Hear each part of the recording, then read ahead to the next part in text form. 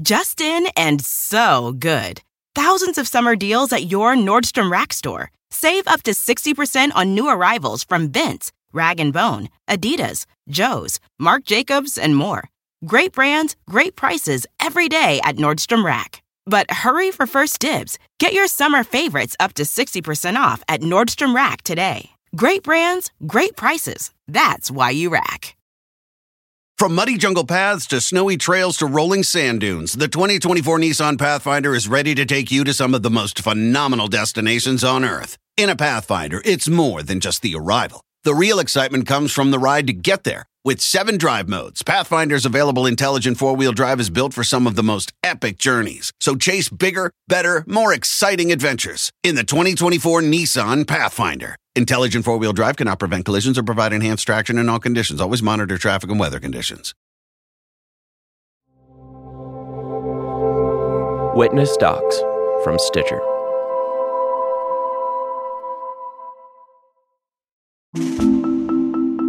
This is an historic time.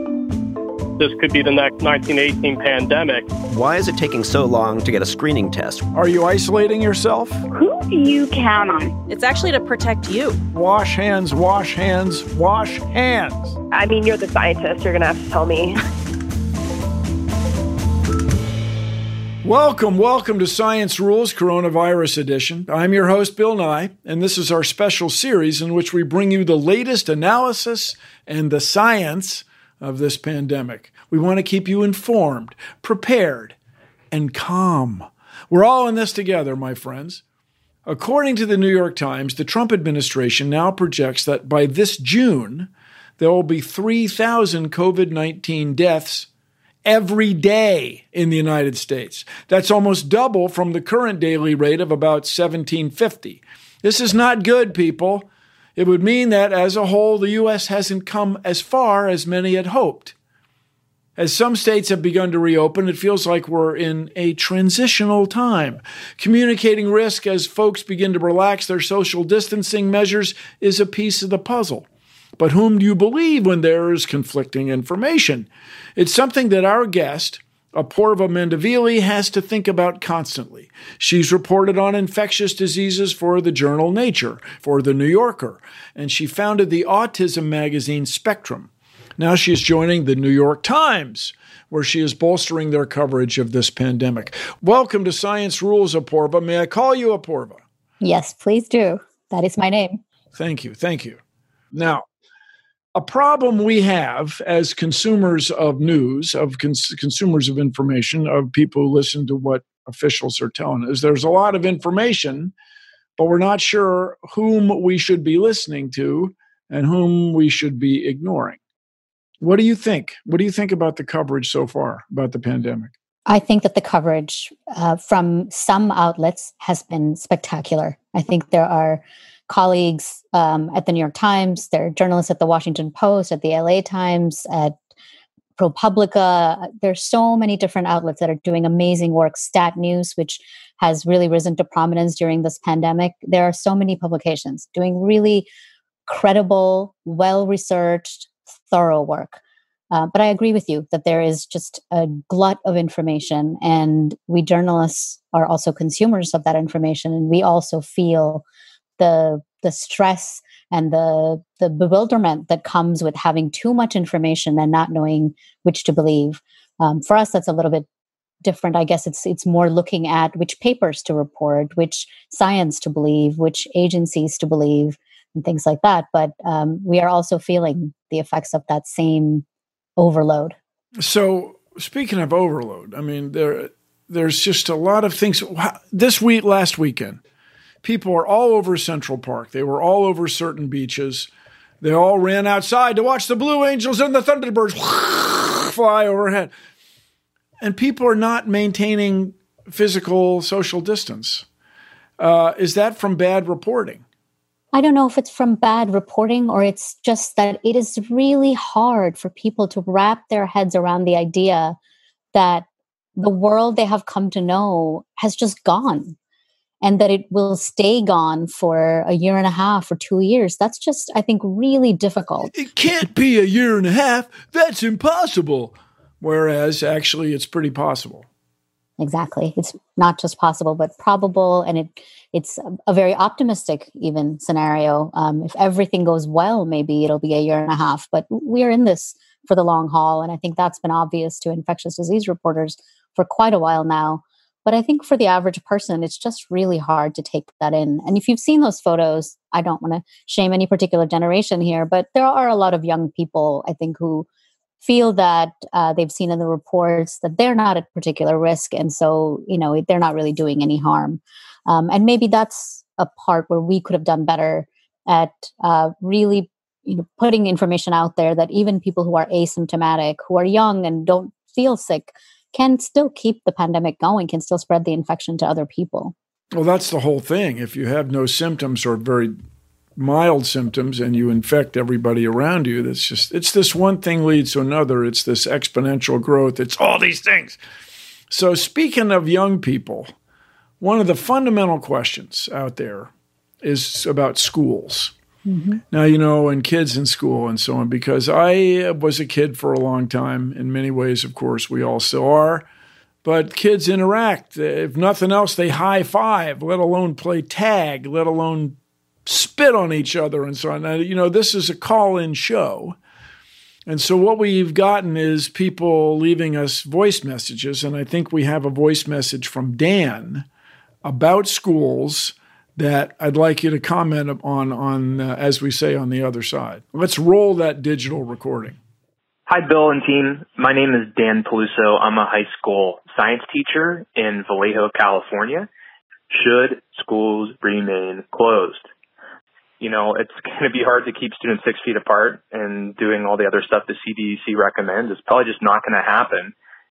So, what gives? Like, what's the right answer here? What does science have to say? Well, what is the right answer? What does science have to say? So the answer to whether schools should reopen is really not a simple one, because there's what science says, but then there's plenty of other things to consider. So let me start with the science.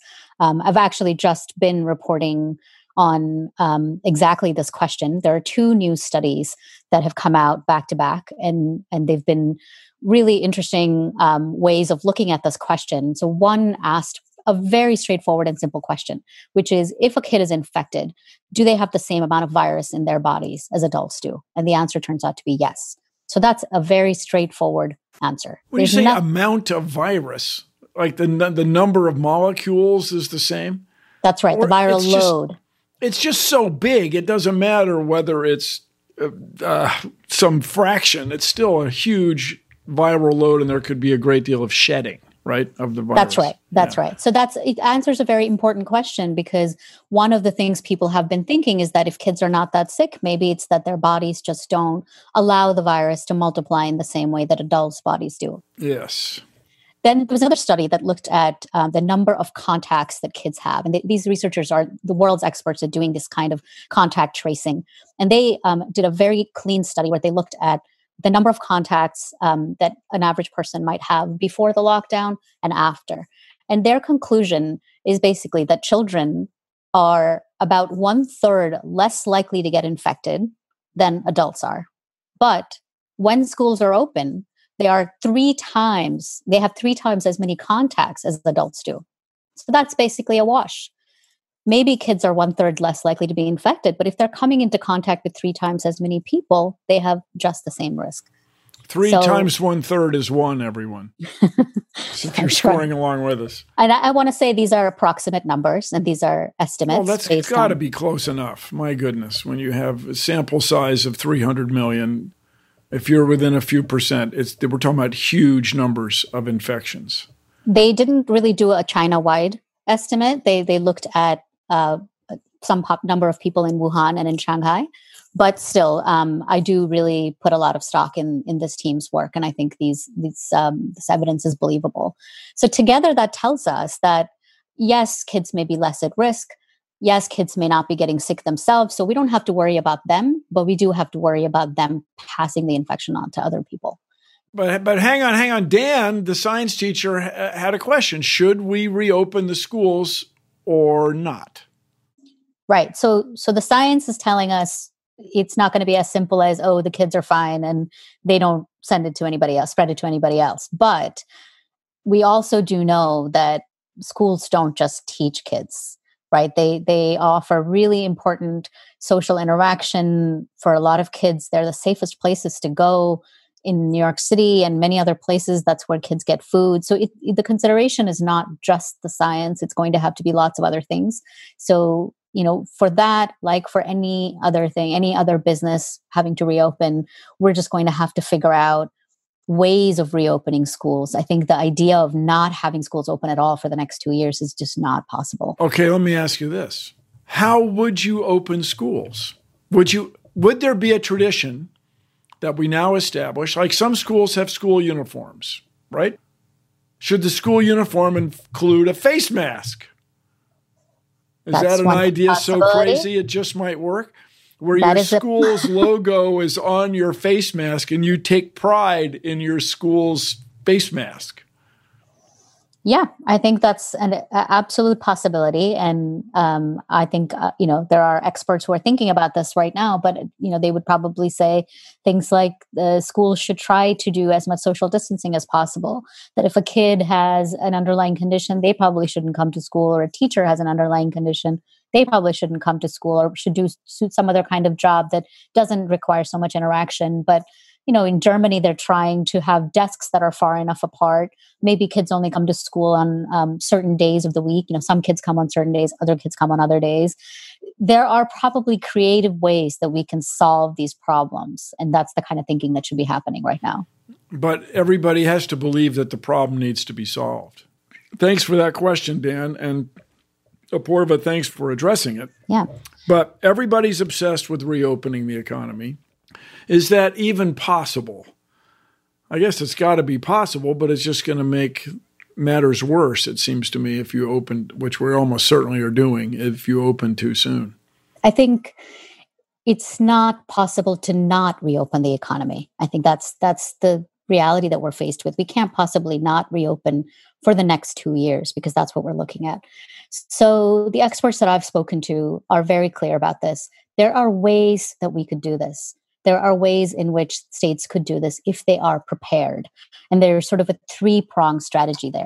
First of all, you have to have the tests in place. You have to have access to as many tests as you need and to test people as often as you need. Okay, hang on. We need something. How many tests do we need? We need 30 million? We need 3 million a day or some crazy thing? We might need to test people once a week. Certain people, like healthcare workers, might need to be tested once a week just to make sure they're not sick. And then we also need to make sure that we have surveillance in place, sort of like we've done in the past for influenza. There needs to be sort of very easy to access information about people coming into hospitals and clinics so that we know very quickly if the epidemic is coming back, if there's a surge in progress. And that has to be extremely time sensitive. And then we also need to make sure that our hospitals are ready, that our healthcare workers are protected, that they have all the PPE they need, that we have all the equipment that we need. So, if we have all those things in place, we can reopen the economy in shifts, in batches. And there are things that we can do, like make sure that people continue to practice physical distancing within stores, that they only let a certain number of people in at times. Maybe people go shopping at certain times of day or week, based on their age or which neighborhood they live in. There are, these are all the things that we should be figuring out, is how to reopen. Okay. I know those are the three things: testing, surveillance, and hospital preparedness. We'll be back right after this.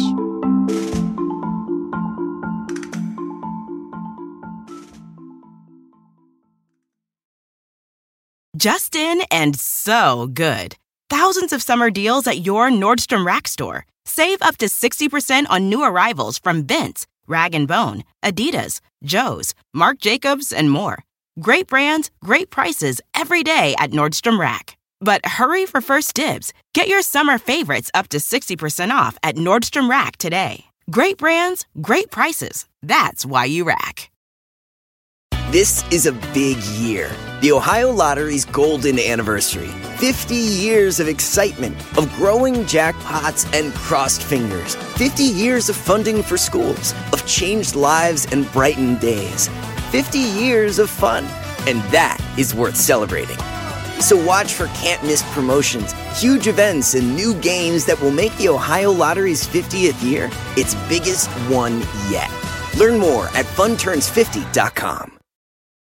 From muddy jungle paths to snowy trails to rolling sand dunes, the 2024 Nissan Pathfinder is ready to take you to some of the most phenomenal destinations on Earth. In a Pathfinder, it's more than just the arrival. The real excitement comes from the ride to get there. With 7 drive modes, Pathfinder's available intelligent 4-wheel drive is built for some of the most epic journeys. So chase bigger, better, more exciting adventures in the 2024 Nissan Pathfinder. Intelligent 4-wheel drive cannot prevent collisions or provide enhanced traction in all conditions. Always monitor traffic and weather conditions.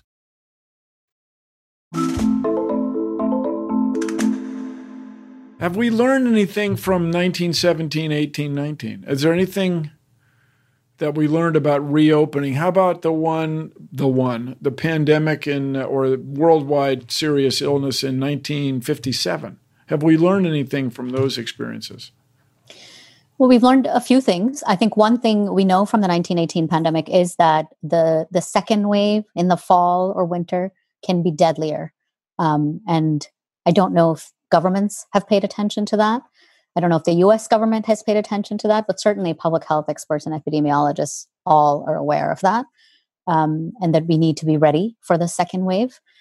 I think we also learned that young people, for unexpected reasons at the time, less so now, can be vulnerable to this kind of infection. And that's, the so-called cytokine storm, which is basically when your immune system goes into overdrive. That explained retroactively, scientists figured out that may have been what caused a lot of young people to die during the 1918 pandemic. And it certainly seems to also be happening now. So there are a few lessons, but again, I'm not sure who's listening. Speaking of experts, speaking of public health, everybody imagines that there'll be a vaccine, that there'll be a thing, you get a shot. Oh, a shot, whatever. Nasal swab, you take a sugar cube with liquid in it, and you then will have immunity for some reasonable amount of time. What is your assessment as a journalist of the status of vaccine research and with coronavirus 19? I think if we are very, very lucky, we will have a vaccine in about a year. But in a year. That is if we are very, very lucky. The spring of 2021. Maybe. There are some labs, like the Oxford lab, that seems to have gotten a head start, and there are some very promising signs, but it's going to come down again to how much are we going to be able to scale up? Are there production capacities to actually get enough vaccines for everybody? And again, that's if we're really lucky, which we haven't been lately. So I'm not sure. So when you say we haven't been lucky, is it because we have been not especially disciplined? We haven't been disciplined. We haven't been prepared. We haven't responded. We haven't listened. There are a lot of things we haven't done well. But I think this virus is also a formidable opponent. I mean, the asymptomatic infection alone is a really, really big thing to be able to counter. For SARS and MERS, we were able to get in there and put preventive measures in place because people were only sick and able to transmit to others if they were symptomatic. I mean, this ability that this virus has of being transmitted from people who feel perfectly fine, that makes containment so much harder. Yeah, you don't even know it's coming. None of this holding the thermometer up at the airport to people's foreheads and determining whether or not they have a fever. So the second wave, that's a result perhaps, or to some degree, of the asymptomatic carriers. This strikes me as something that is underreported. Would you agree? I don't know. I mean, in my world, it's definitely something that's discussed often and at high intensity, that we need to be prepared for these oncoming surges. The experts don't talk about just one, because what we are actually expecting are multiple waves rolling through the country and rolling through the world as people come back out of isolation. So, we are going to see sort of waves of infection, and then people are going to have to go back in, and we're going to see that sort of rolling effect for the next couple of years. So I think we have been hearing experts say that quite often. What advice, based on all your research, all your reporting, what advice do you have people who want to get correct and current information? Whom should they be looking to? What sources? Well, for journalists, we always say that our information is only as good as our sources. And I think the same should be true for people who are just looking to read information that is good. They should think about what source that article is in. Obviously, if they're reading something in the New York Times or the Washington Post or the LA Times or ProPublica, I think they should believe that. But I would be much more wary of that guy on Twitter or this person on Instagram or, the neighborhood person, my aunt and uncle and their cousin. I think there are a lot of who are lovely people. Don't get lovely me wrong. People. All right. This is just fantastic, Apoorva. Thank you so much for taking the time. Yeah, thank you. Thanks for having me. Your point of view just means so much. It's objective, and that's just what our listeners really want, in my opinion. I'm sure of it. So you're saying three things. We need testing, we need surveillance, which includes the mythic contact tracing, and we need the healthcare systems, hospitals specifically, to be ready. So it's tests, surveillance, hospitals. Boom, boom, boom. That's right. All right. There you heard it here, people, from an expert on what's going on with this coronavirus out there in our world. Our guest today has been Apoorva Mandavili. She is a veteran science journalist who is joining the New York Times officially this month. You've been reporting on things related to infectious diseases for numerous publications for a long time, and now you're also the founding editor-in-chief of Autism magazine. The one it's called Spectrum. That's right. About autism, right? That's great. So if you'd like to join this conversation, and I hope you do, please leave us a voicemail. I'm sure you remember this technology. The thing goes beep and you talk and tell us about your experience with this pandemic. It's 201-472-0785. 201-472-0785. I'm Bill Nye, everybody, as you may know, and this is a pandemic. We are all in this together, everyone in the whole world. So more than ever, science rules. If you like Science Rules, and I hope you do, please take a moment to rate and review it on Apple Podcasts and on Stitcher. It helps us out and helps other people learn about the show and contribute. So thank you. Science Rules Coronavirus Edition is a production of Witness Docs from Stitcher. The show is produced by Stephanie Kariuki, Dan Bloom, and Corey S. Powell. Our editor today is Tracy Samuelson. Our engineer is once again Luz Fleming, who also mixed this episode. Peter Clowney is our executive producer. Special thanks to Casey Halford. Chris Bannon is the chief content officer at Stitcher. And at Stitcher, Science Rules.